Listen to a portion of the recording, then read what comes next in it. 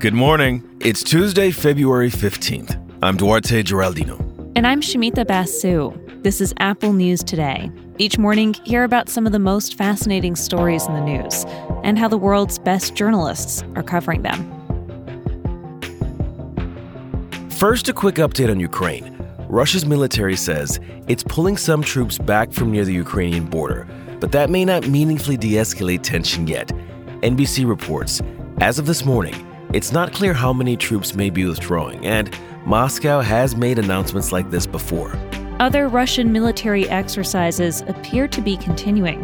This is a fast-moving story, and you can find updates and analysis throughout the day on the Apple News app.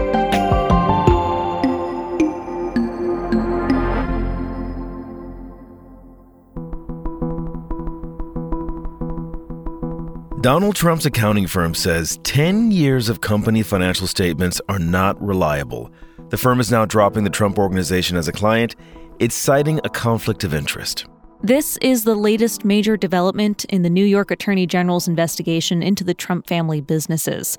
One aspect of that probe involves Trump's financial statements and how they valued assets. A key question is whether potential inaccuracies in those statements may have misled insurers or lenders. CNN spoke to lawyers who say the accounting firm may have issued the warning because it had previously signed off on statements whose accuracy is now in question. The lawyers also tell CNN the accountants may be warning the documents could be unreliable as a way of protecting themselves. The Trump Organization said it's disappointed that the accounting firm is splitting with the company. The organization also emphasized that the accountants say they do not conclude there are material discrepancies in the filings. In new court filings, the New York Attorney General's office is arguing what Trump's former accounting firm is doing only strengthens their case. It says this reinforces the argument that the court should order the Trump company and family to comply with subpoenas.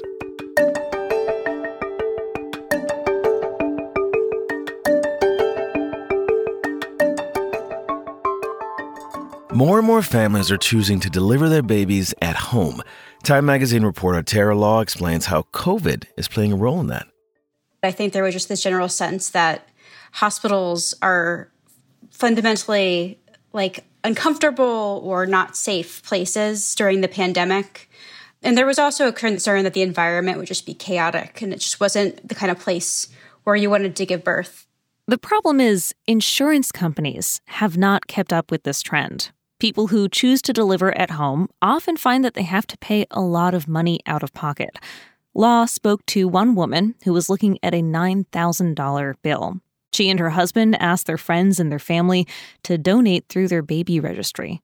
The vast majority of births happen in hospitals, and Black women are far more likely than white women to die from conditions related to pregnancy.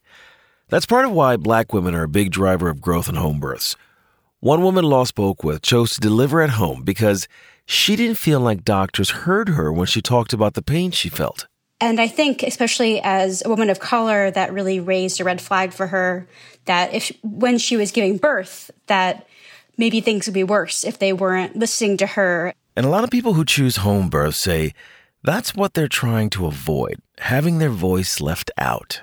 For a lot of people, it's very desirable to be in your own home and to be able to take control of your birth, to have a midwife who you've really built a relationship with in a setting where you're really comfortable and you can have people around you and you can ensure that that midwife is someone who understands where you're coming from. Insurance companies that cover little or no cost of home births often say it's in part because hospitals are safer. But Law points out that research on this is not conclusive. Some even suggest that there can be health benefits to delivering at home. But the reality for many families is if they want to deliver at home, they'll have to pay for most or all of it.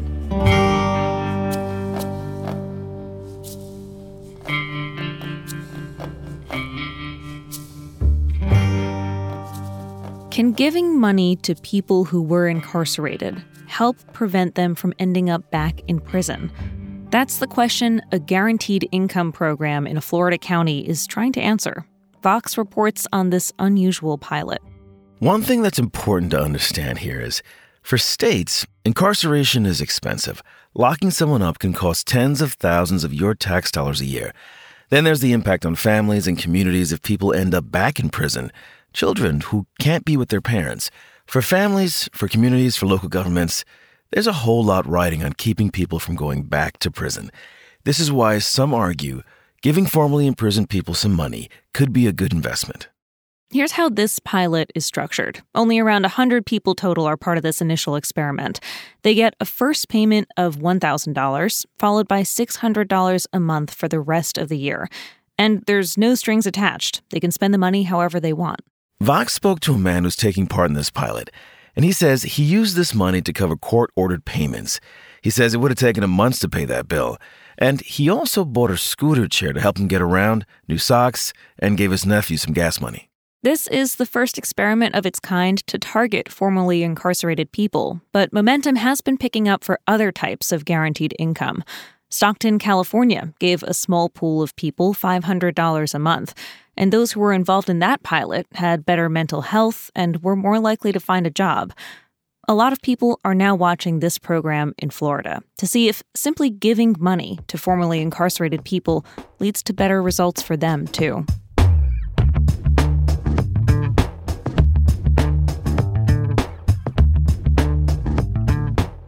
So keep this thought in mind.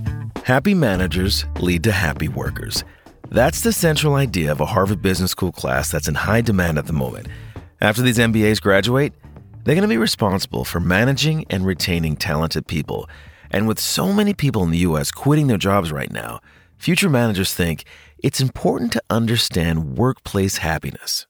Even if you're not an MBA, you might find some of these takeaways useful. The Wall Street Journal has the details. Now, this course argues that happiness is not just about luck or genetics. You can be happier if you make it a habit to focus on these 4 areas: family, friends, meaningful work, and faith or a life philosophy. Now, this is Harvard Business School, so it is framed in investing terms. They say these are 4 parts of a portfolio that you have to keep your eye on. So, for example, with friendships, this course asks students to think about whether you've got transactional deal friends or real friends, which are people you don't really need, you just love. Happiness has been a staple of self-help books and greeting cards for a long time now. But what's novel here is that more and more companies are seeing happiness as an essential part of doing business. That's why Harvard can't fit all the MBAs who want to take this class. Many other business schools, they're also focusing on making sure students get soft skills alongside finance and economics. Stanford now has a course called Interpersonal Dynamics. It's nicknamed Touchy-Feely. This Harvard class is taught by the social scientist Arthur Brooks, and he's also a contributing writer at The Atlantic, where he writes a series called How to Build a Life, which covers everything from dating to art to procrastination. We picked out some of his recent pieces, which you can find on the Apple News app, along with all the stories we talked about today. And when you're in the app, keep listening to hear narrated articles from our News Plus partners. We'll talk with you again tomorrow.